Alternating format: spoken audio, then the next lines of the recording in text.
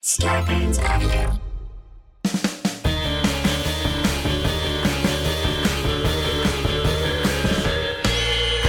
What's that at the foot of my bed? It's spooky and kooky, I'm pretty sure it's dead. It's coming this way. Wait a minute, hey, I'm ghosted! By Roz Dresfeles. Please. Hey, boo. It's me, Roz. I got to talk again to my friend Katrina Weidman.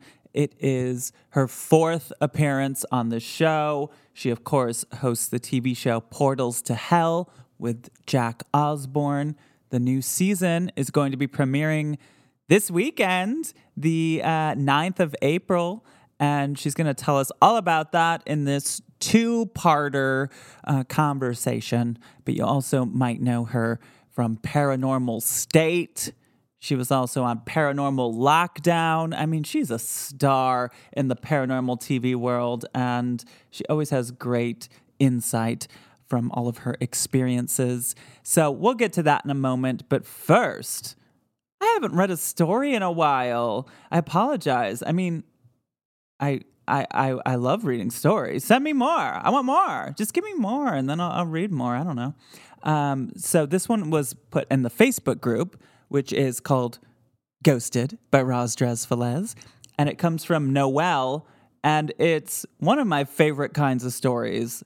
This is that kind of thing where I've talked about, like, could ghosts be reenactors or cosplayers or the real thing? Like, it's just, I don't know, it's a fun thing to ponder, and sort of that kind of story. So here we go. Noelle says, my hubby and I toured the battleship USS North Carolina back when our daughter was a freshman at UNCW. The battleship was decommissioned in 1947, so pretty much it's in perfect World War II condition. We both love history and engineering, so we were like kids in a candy store. We were having a blast, especially since it was a Living History Interpreters Day. I believe that's like reenactor people. Okay. Partway through, we were alone in the machine shop when my hubby yells, "Hey, check this guy out," and rushes to the passageway. He leans out over a barrier, then turns around, pale and wide-eyed. I immediately said, "You saw something." He started pacing and just said, "Give me a minute. My skull feels too small and my skin feels too tight." Later, he would say that it felt like his body was trying to implode, and the feeling lasted for almost the rest of the tour. He also said he wasn't going to tell me what he saw until we finished because he felt sure he would find out it wasn't anything out of the ordinary. What he saw was a young man, maybe 19, blonde, helmet on, long sleeve green shirt, something like a backpack or vest, wide utility belt, and green pants tucked into boots. All his clothes were pristine and pressed. He walked with purpose down the passageway by the open door, turned and looked at my hubby, then walked on. He had been excited when he'd seen him because his outfit was so much more detailed and well done compared to the other interpreters. But that doorway was roped off with a swinging sign, and when he leaned out, he was gone. Damn, she's like, this guy's outfit was better than those people that were trying it. My husband did not want to believe it was anything. For one thing, he was completely solid, just like anyone else. Also, there were a dozen or so dressed interpreters there, and the passageway was part of our tour. You just had to go another way to get there. But we never saw him again, and that all the hair on your body standing on end, the skin too tight, headache feeling, it persisted. Also, none of the interpreters wore green. They all either had dark blue jeans and chambray shirts or officer khakis. No Navy personnel wore green. There had been a Marine detachment on the ship during the war, but we only saw Navy interpreters. We also asked the man who's been the ship's caretaker for 35 years and another staff member if there were any interpreters that fit that description, and they both said no. They all were members of a group that worked together to do these days often. So if there had been someone dressed as a member of the Marine detachment and dressed as much more detailed and different than everyone else, then both people would have known exactly who we were talking about, and we should have seen him again at the station as part of the tour. My husband spent the rest of the afternoon, evening, trying to convince himself that he didn't see anything. He was almost embarrassed that he'd seen it. He didn't want to be that guy. But honestly, being that person runs in his mom's family. Okay, all right. Okay, there's a lot here. So let me just paraphrase a bit. So Noelle knew that they were on Ghost Hunters, this ship at one point. Finally, on the way home from the college soccer game later that night, I Googled ghosts on the USS North Carolina. I expected it to add more doubts, but I had to pull myself together before I could read it to my husband. Quote, people often report a young blonde man in the passageways. So the more I think about it, if I want to believe it was anything, I think it was a time slip. The person he saw was definitely a Marine, and as far as we know, no Marines died on board, and he was solid, not ghost-like. I think somehow for a few seconds, the past and present were happening at the same time. And somewhere in 1940-something, they're laughing at a Marine that said that he swore he saw a baseball player in shorts in the machine shop because her husband had on a baseball cap. I mean, yeah, that's possible. You hear these stories sometimes.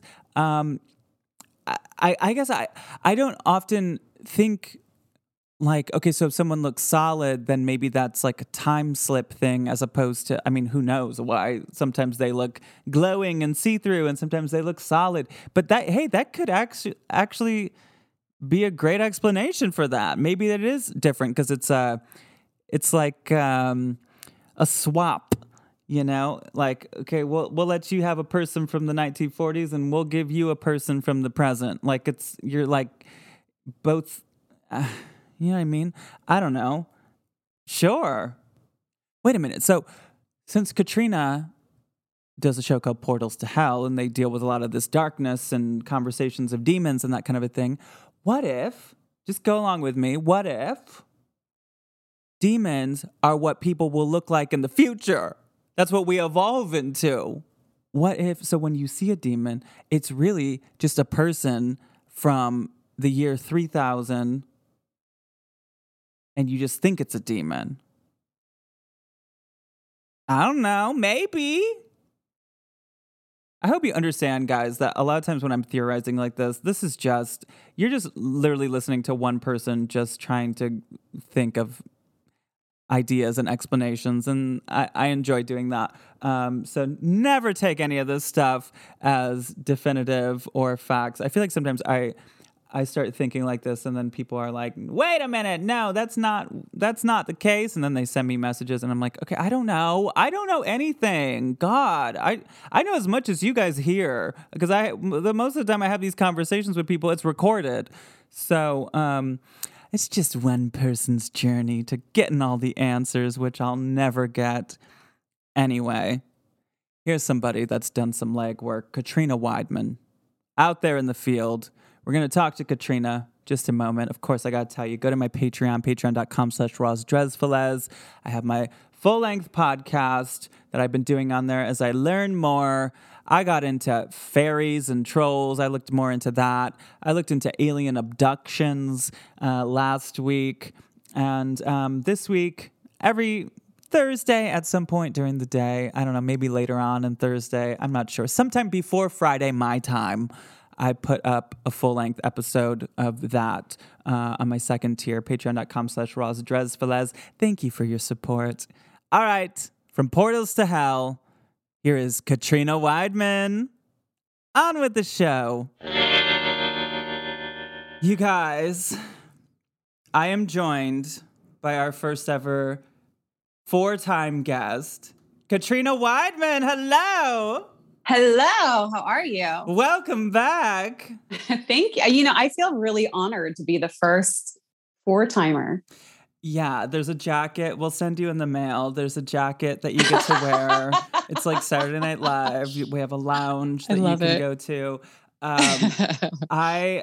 The funny thing, kind of one of the reasons why you've been on so much is because you're the first paranormal investigator that was ever on my show.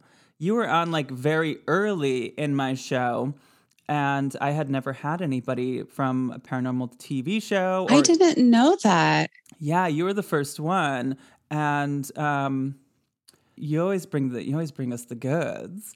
And I think when you came on was probably when the first season of Portals to Hell had just recently come out.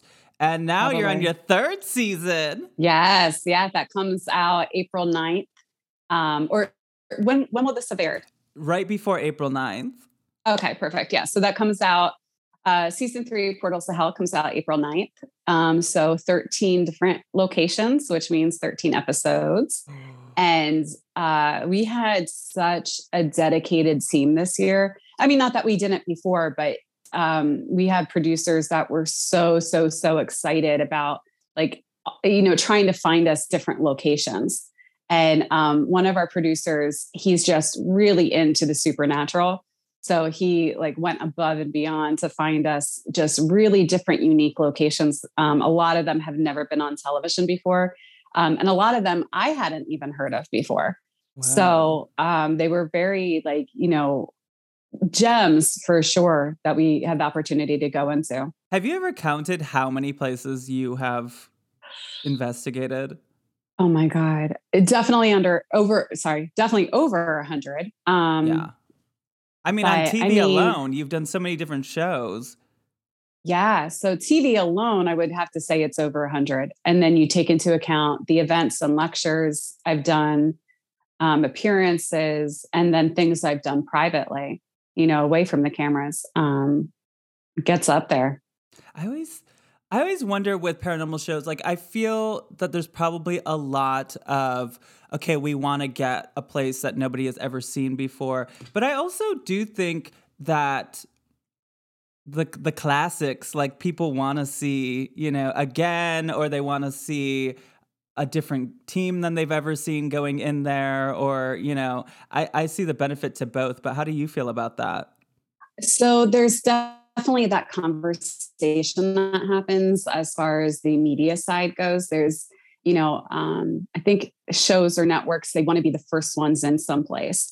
But you run into the challenge where, these shows have been popular for going on over 20 years at this point, so it's there's not we're not going to, it's like finding a needle in the haystack at this point. And sometimes what happens is, for example, when I was working for a show where I was only the location, I only worked in locations. One of the challenges we came up across was we wanted big locations, but so many of them were government owned or had some sort of tie to government entities. And there's a lot of red tape when you're working with that. And so many of them, because they are associated with the government, they don't want the stigma, so that's something that can happen. Another thing that can happen is developers are buying these properties and they either want to tear them down or they want to repurpose them and they don't want the association, so you run into there's a lot of weird things. It's not just as easy as hey, there's a haunted place in that town. Let's go there. So it's the magic of really wonderful producers who make that stuff happen. Yeah. I mean, the government is now ruining paranormal shows too.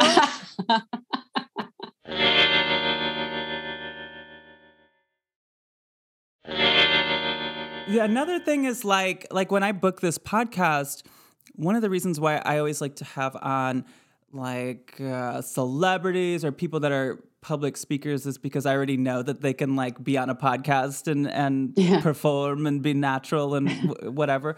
And I imagine that it's like, well, these new locations, we don't know how the ghosts are on TV. They might, they might not be performers. They might clam up. They might Yeah. not know what to do. Some of these places that have been on you go to the Queen Mary, those ghosts are like, all right, lights, camera, action. We've done this a million times. Here we go. Yeah. And that is a conversation that happens too. But that's a conversation that happens really for every location because we don't know what's going to happen.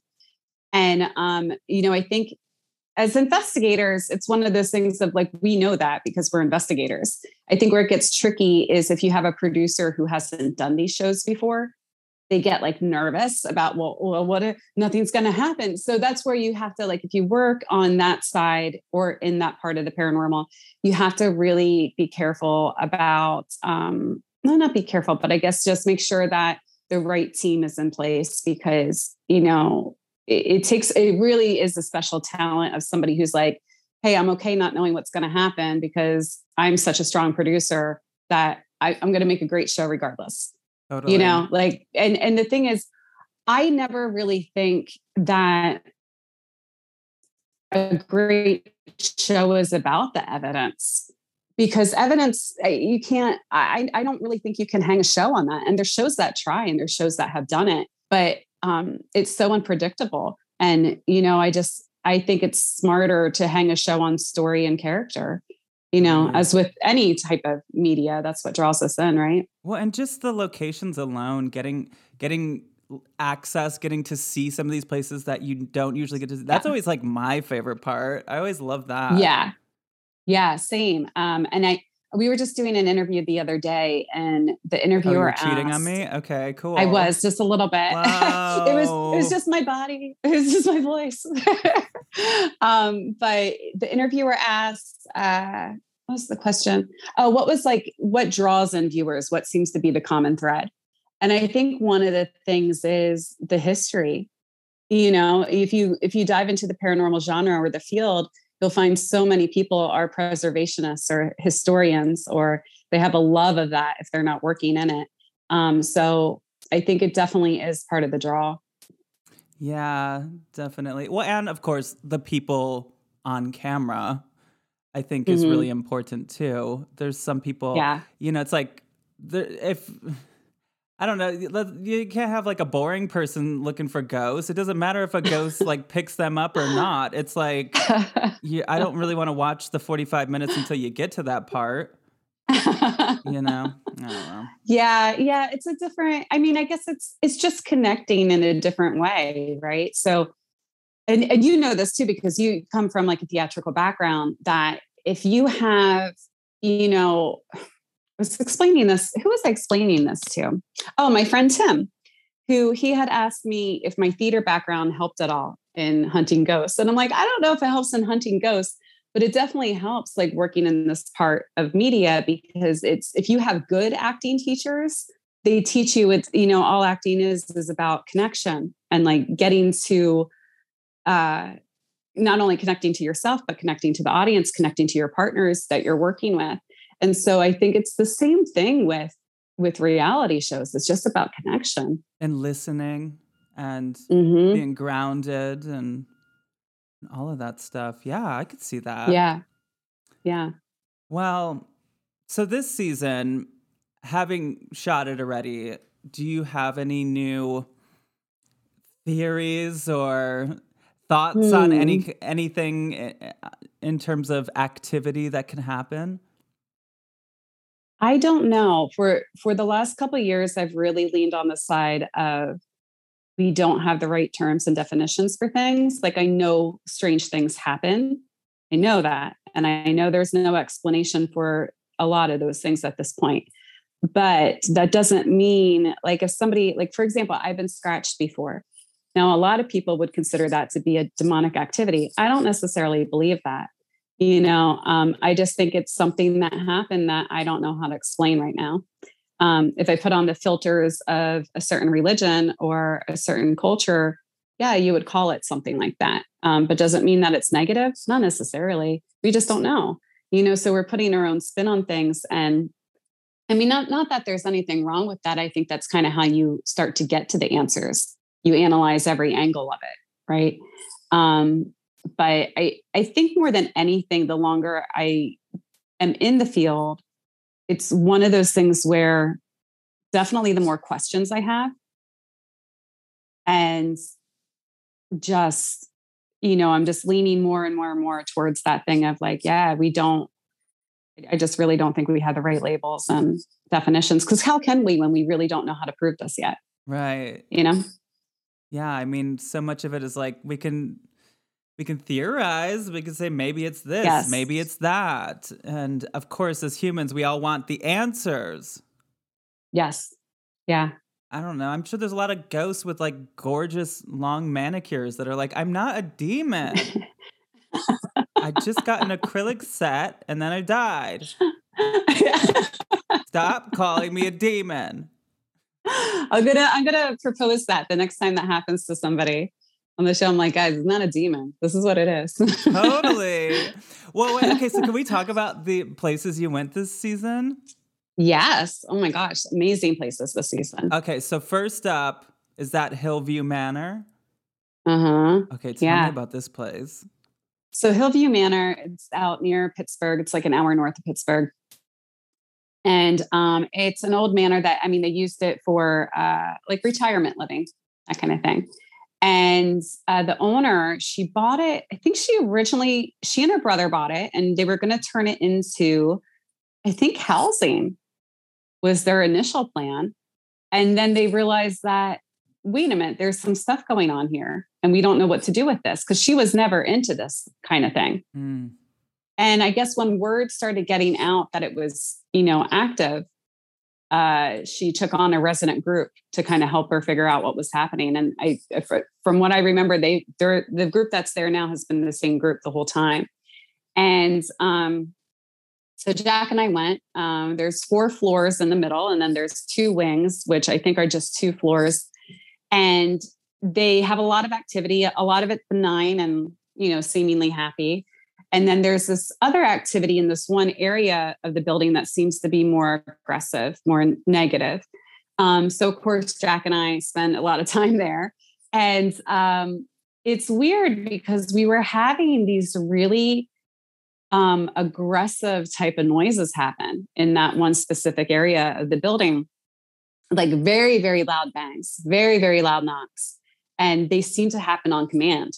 Mm. And so, I think skeptically you can look at it and be like, well, it's an old building, like whatever, you guys are full of it. But what's interesting about it is those things were only happening when we were asking for them. Like to the point where we even left a voice activated recorder overnight and nothing was happening. Mm. You could hear the trucks come by. You could hear you could hear noises, but you could understand what those noises were. When we were doing the investigation, they were coming out of nowhere, it seemed at least. And when we checked with the resident ghost hunting group, when we found them to be very forthcoming. So when we were like, hey, we had this happen, what is it? And they would be like, oh, that's just this. Don't worry about it. That's totally natural. But when we were talking about our time in this one specific area, they were like, we've had the same things. We've investigated it. We've looked for answers. We can't figure it out. So, you kind of look at that overall objectively, and it's like, well, gosh, maybe there is something to that. Mm-hmm. Yeah, I think that's like spirit boxes. Sometimes I have like a hard time with spirit boxes, and I feel like when you're speaking to them and then it sounds like they're replying exactly in a way that they could to the question that you asked, like that to me is what makes there be something to it, as opposed to just like, oh, I have the spirit box on and it just said this and it just said that and it just said that. Like, you know what I mean? Like it's the same kind of thing with knocking. If it seems like a communication, it seems like a conversation is happening here as opposed to just sounds.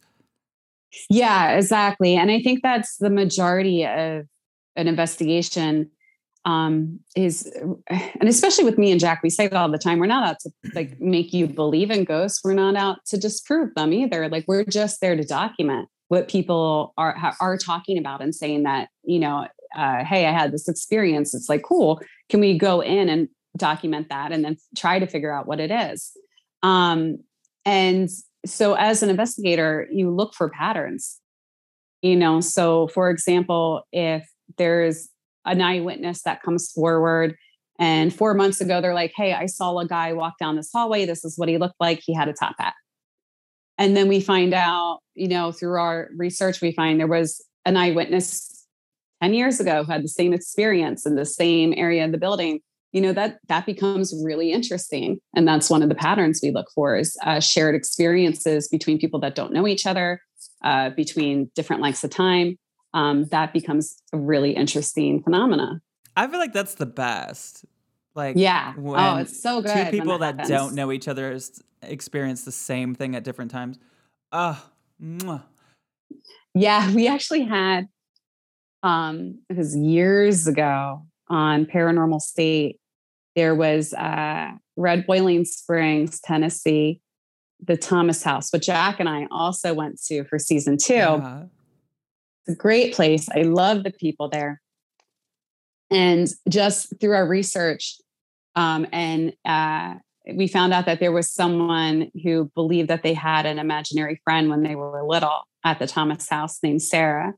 Well, it turns out Sarah was a ghost that people had been seeing for years. I mean, decades. And she didn't know about it as a kid. I don't even think her mom knew about it. Her mom was like, I think her mom worked there as like a cleaner or something. And so we tracked down this woman and we told her like on camera, like, well, like, tell us about your imaginary friend. And she told us about her. And then we were like, well, do you know that people have been claiming to see her for like decades? And just her reaction, if you ever go back and watch that episode, it's amazing because she's like, what? And, but it's interesting because again, she was just a kid. She didn't know, Oh my God. Yeah. And Sarah has other friends too, just so you know. Okay, what about, so this season you guys go to asylums. I never know the word. Asylums, psychiatric hospital facilities. Yeah. So how many of those did you guys do this year?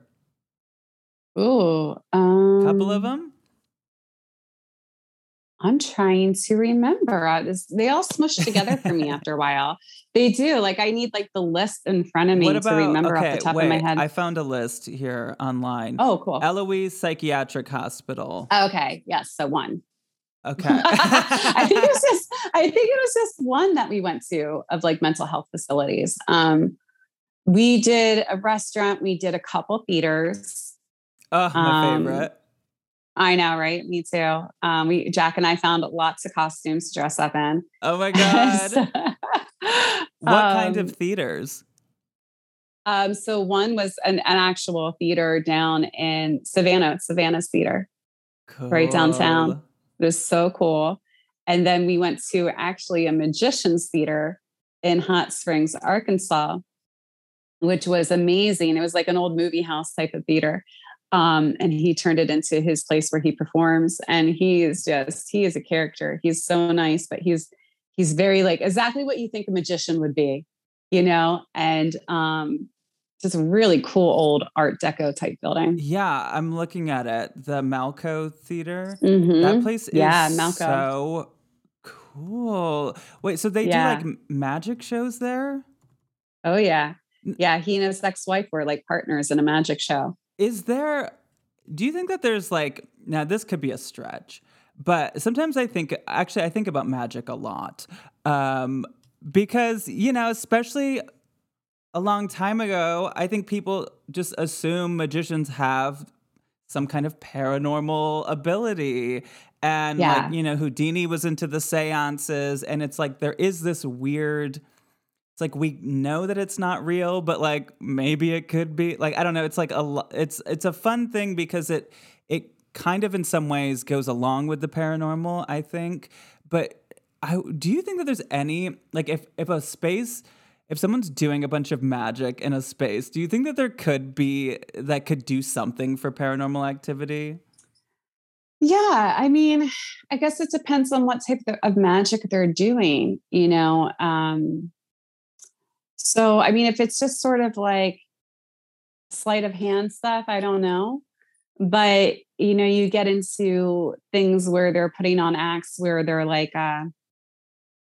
actually, you can see this in haunted houses too, where they're like pretending to call in something Right. as part of their act, you know, and then you can see it seems like there's a pattern of once they do that an extended period of time, things happen after that. So I could see something like that. I tend not to say that there's any absolutes though, just because we don't really know.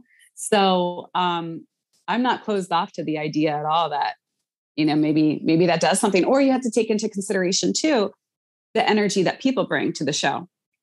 Like maybe there's just something to do with um, going to some sort of theatrical performance where there's that much energy between people. You know, does that do anything? Yeah, like, what about a room full of people that believe that this stuff is real? Like, could that contribute to something being real? I don't know. Is this a stretch? I'm just like thinking out loud. Um, but last time you were on, we were talking Yeah. about haunted theaters, and we were talking about how there's always a woman in Mm, white. Were there yes. any women in white actresses? Oh yeah. I think at both of them. Definitely in Savannah, there's the story of someone on the stage that people will see and she'll come out and perform.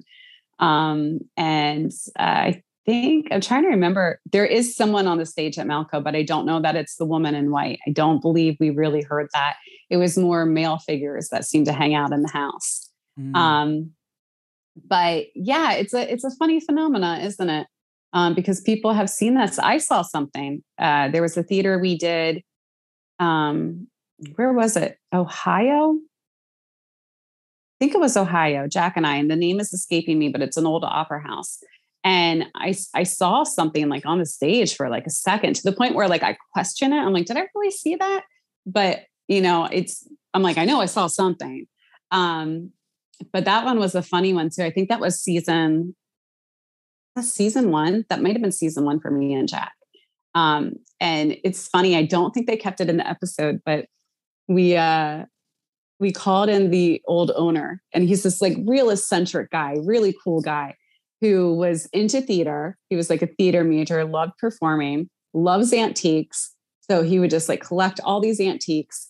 And then he became like the mayor of the town, like just like, you know, just a really amazing, sweet person.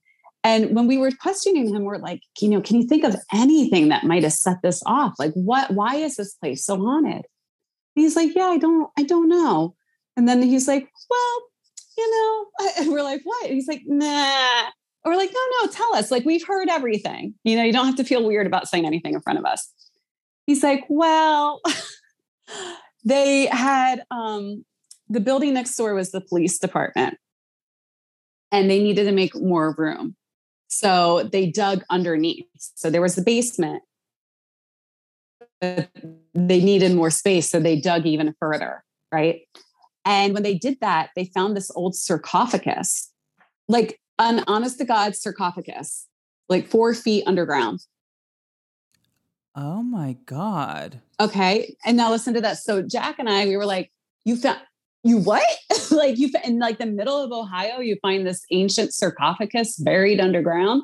And he's like, yeah. And he's like, you know, we didn't want them to stop, like, because anytime you find something like that, you probably should call the police. They were already the police. So, I mean, you know, whatever, but they didn't want to stop construction because they were on a tight deadline. So we were like, well, what did you do? And he's like, well, it was really big and we couldn't get it out. So we smashed it to pieces and took it out that way. And like in my head, it was swirling like paranormal 101, things not to do, like poltergeist, like, you know, and he's like, but I don't know why it's haunted. I'm like, oh, maybe the ancient sarcophagus that you guys, you know, smashed to pieces. I don't know. Whoa. So was there activity before they smashed the sarcophagus? I don't know. I think that's what, because he came in around that time, it seems like everything for him happened around the same time. But when he actually lived in the theater and he turned the stage into an apartment. And he showed us pictures and it was like amazing. And so I think it was after he lived there that he became the mayor. But, you know, I think there was activity that predated that. But the story we got when we went is that something had shifted to be more negative. I'm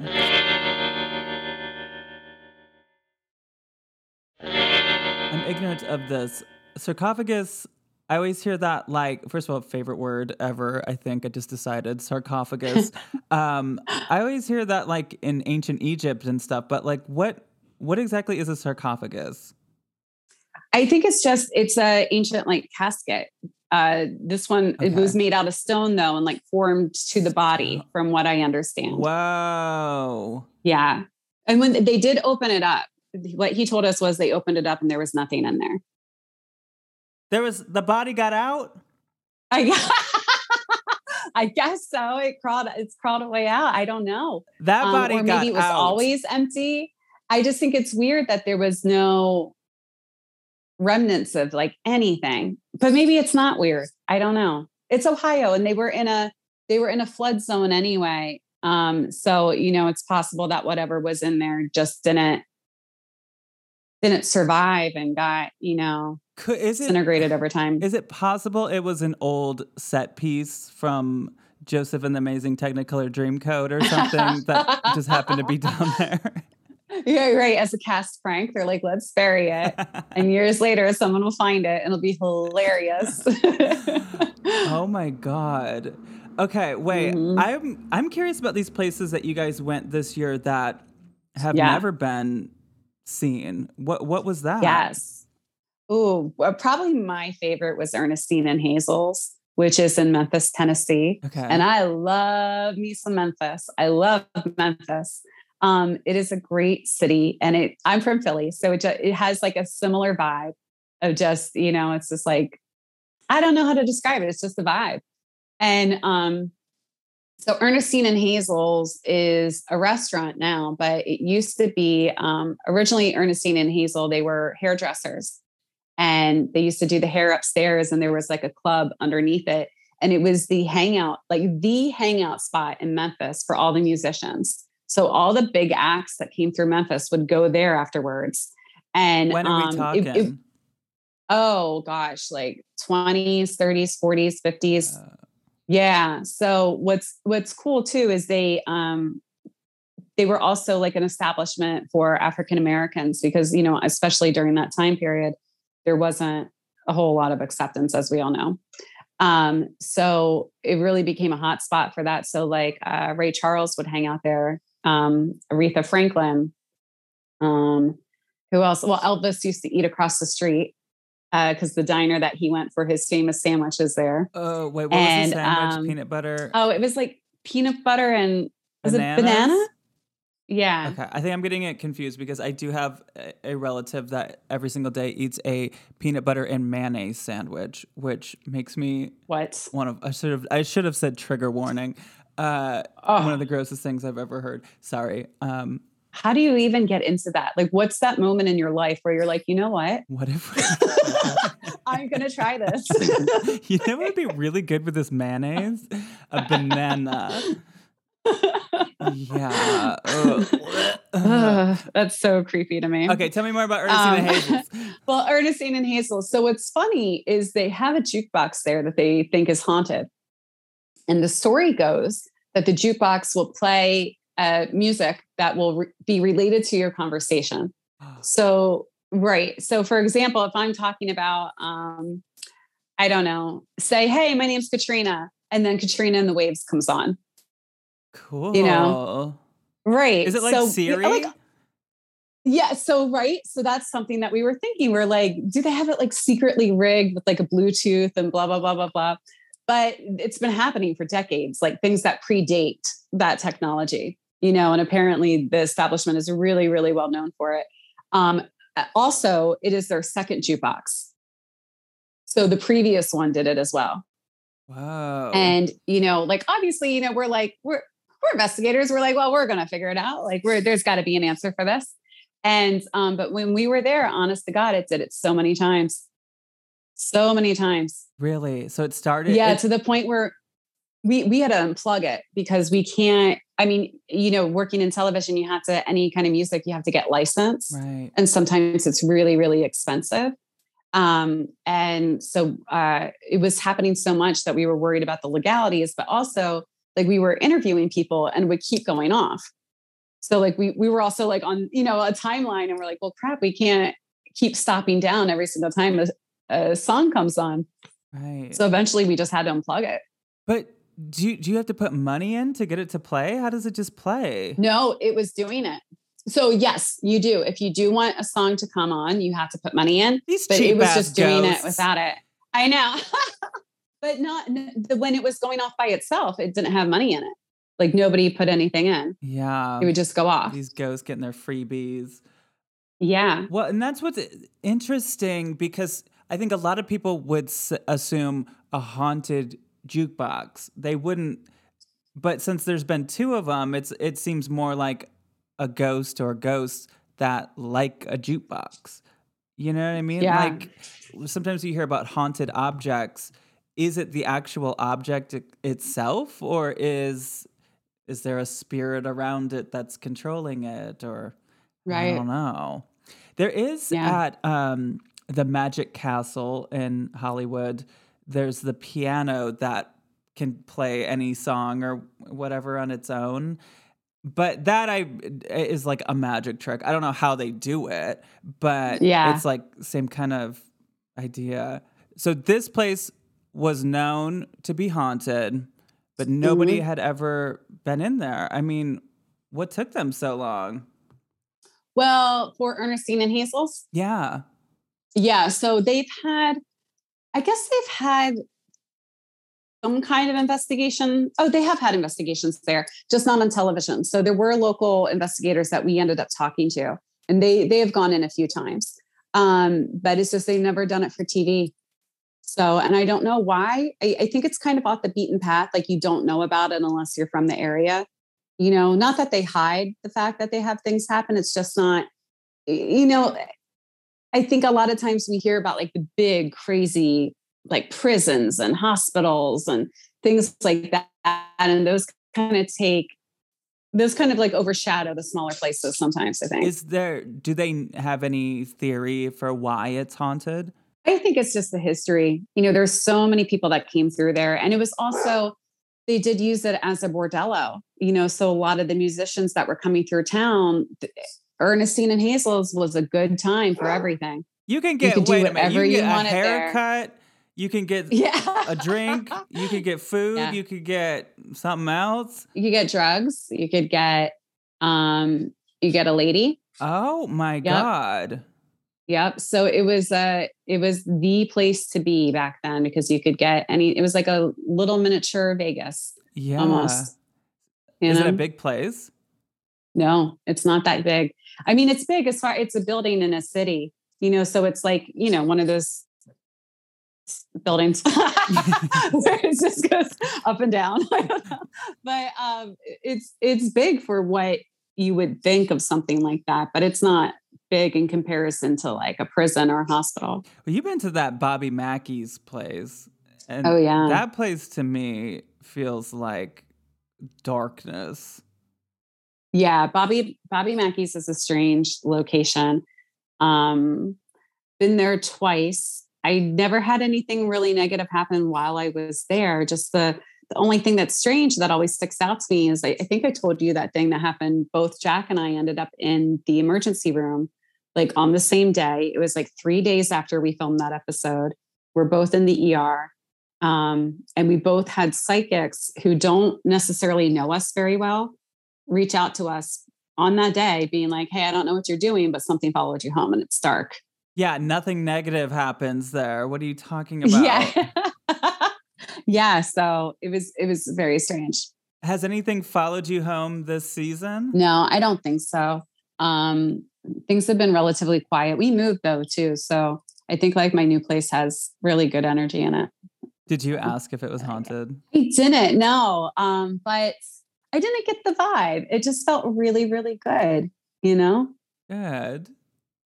Yeah. What's the other places that you went to that nobody's ever been? I was reading about a museum that you guys went to. Oh, the Trask Taylor Museum. That's up in Plymouth, Massachusetts. And it's literally like a block away from Plymouth Rock. Mm. Like literally, the rock is there. And then you're like, I don't know, you're not even a full block. It's right there. And that's never been on television, but long-standing history of being haunted. And it's funny because that one producer I was talking about, he's lived like everywhere, every place we went. He's like, yeah, I lived here. So he knew of all these hidden gems that had never really been on television. Yeah. So this one also came from him. And there's actually 2 houses that are part of the museum, and both of them have activity. One is a little lighter. One seems to be a little more negative. But they have things, people have claimed that televisions have flown off the wall or off of, whatever they're sitting on and smashed. Doors closing and opening with no explanation, voices, footsteps, things moving. While we were there, I think one of the stranger things that happened, our director of photography, Addison Miller, you'll see him sometimes in the background, like a really, really sweet guy. And he was sitting on this, I don't know what it was, like some sort of like lower table, not necessarily a coffee table, but it was like lower. And it was, what's the name for it? It's like tin top, kind of. Okay. I'm not explaining it really well, like where it's hollow. So like if you knock on it, it'll make a noise, it'll bang, kind of. Okay. Like aluminum, I guess It would be. Anyway, so he's sitting on that with his camera, which those cameras are really, really heavy. And Addison is also a grown man. You know what I mean? So he's sitting on it with his camera. And all of a sudden, the thing starts to like vibrate, like somebody had just like hit it really, really hard. And he's like, what is happening? And like he gets up. We test it over and over again. We could never find an explanation for that. Huh. Yeah, it was really weird. And it was happening during a time where there was a succession of things that were going on. So, and you can feel it. Like you've been on investigations before. You know how you can just like feel that something is different? Something's happening. Yeah, it's like if you hold in your breath, take a deep breath and you hold it in, it's that feeling, like that tingly, weird, tense feeling. And then when you let it go, when you let your breath go, it's the same thing. It's like everything went out of the room after that moment. It was very, very weird. I mean, like, I'm thinking right now about this activity that we experience, the stuff that isn't, I mean, I don't know, like stuff that's demons or evil or stuff that's not connected to like human spirits. What do you think is like the capabilities of that stuff? Like from your findings, what do you think is activity that comes from that kind of energy or whatever you want to say? Well, typically when we see somebody describing something negative, we see it with more physical activity, aggressive activity. So scratches, pushing, hair pulling, objects moving, and not just little objects, but big objects. Lorraine Warren always said if it was over just a couple of pounds and it moves, then it's the demon. That was one of her criteria. But we also have to take into account the perceptions of people, right? So I might talk to a client who is telling me there's a demon in their house. I'm like, okay, well, why do you think that? And they'll give me a rundown of things that are happening. As an investigator, I'm like, that really doesn't sound like that's what you're dealing with, but they've convinced themselves that it is because of their own background, so you have to take that in consideration. The other thing I would say I think I've talked to you about the Seaford, New York case in the 50s, right? Have I talked to you about that one, the poltergeist one? I don't know. What is that? Okay. So it was in the 50s. It was this family, nuclear family, lived in this cute neighborhood in Seaford, New York, like a post-World War II type of neighborhood. And for 6 weeks, they had intense, insane activity that was witnessed by multiple people, including cops, psychologists, reporters, and it's still an open police case today.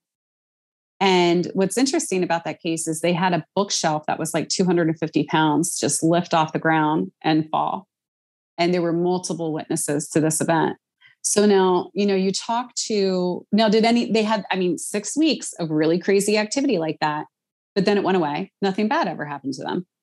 So, you're going to talk to one person and they would look at all that criteria and they'd be like, well, that's a demon. Mm-hmm. But it doesn't add up to, what necessarily the church would call demonic activity. It does in some ways, but for demonic activity to happen, usually there's a target. Is how the church looks at it. So there's one person being more affected. There's one person who seems to be the target for the bully, if you want to look at it that way. And so even though they had matching criteria in some columns, it didn't fully match up in others. But for me, I think the cases that we've been on where it does seem like there is something otherworldly happening that we would classify as negative, meaning it's having a very negative effect on somebody. It kind of does, interestingly enough, it does seem to follow the rules of the Catholic Church that they've laid out, which is there's a starting point, which is infestation, and that happens with some sort of invitation within the person. So, whether they're going through a hard time or they've invited it in somehow, it's like you're opening the door for, a party to happen, and all the little buggers come inside and infest your home. And then it breaks you down. And that's when you get oppression. Some people also like to add obsession in there. But oppression is just where you're feeling these things. You don't know why. They don't make sense for you. Your family's noticing it. And then it turns into possession, which is when the person gets taken over. So I think in cases that we've been on like a long time ago that seem to be, it would at least be something that the Catholic Church would label that way. It does kind of seem to follow that pattern, which is strange for me. So do you ever go to these cases, and since you said invitation is important, do you ever have a hard time figuring out like, all right, which one of you did this?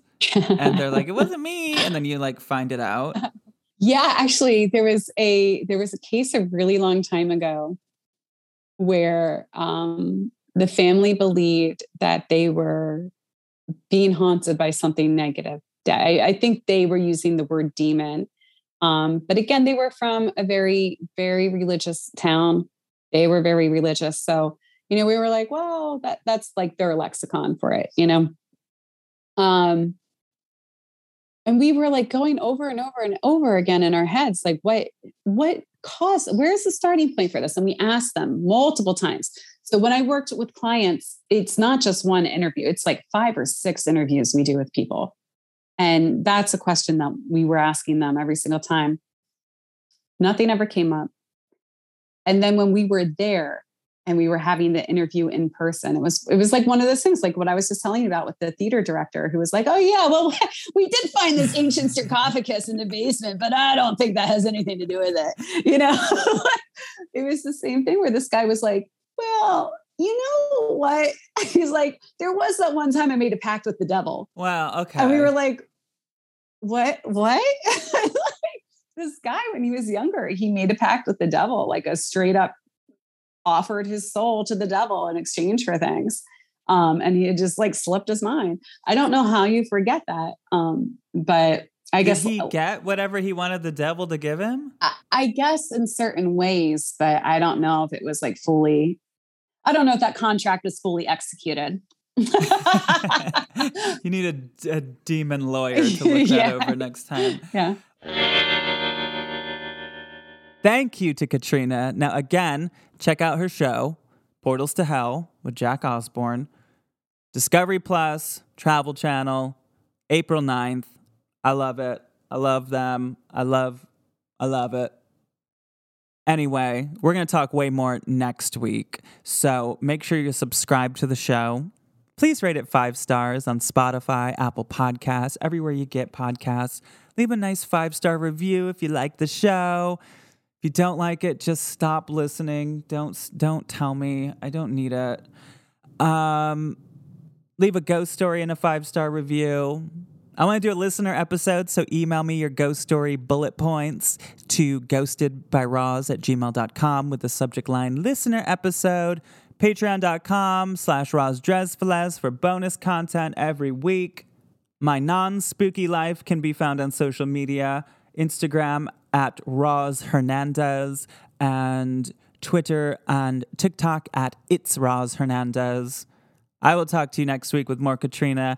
I love you all, but living and dead. But if I didn't ask you to haunt me, don't haunt me. Okay, bye!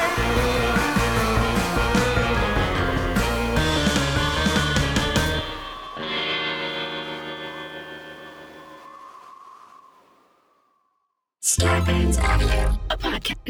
A podcast network.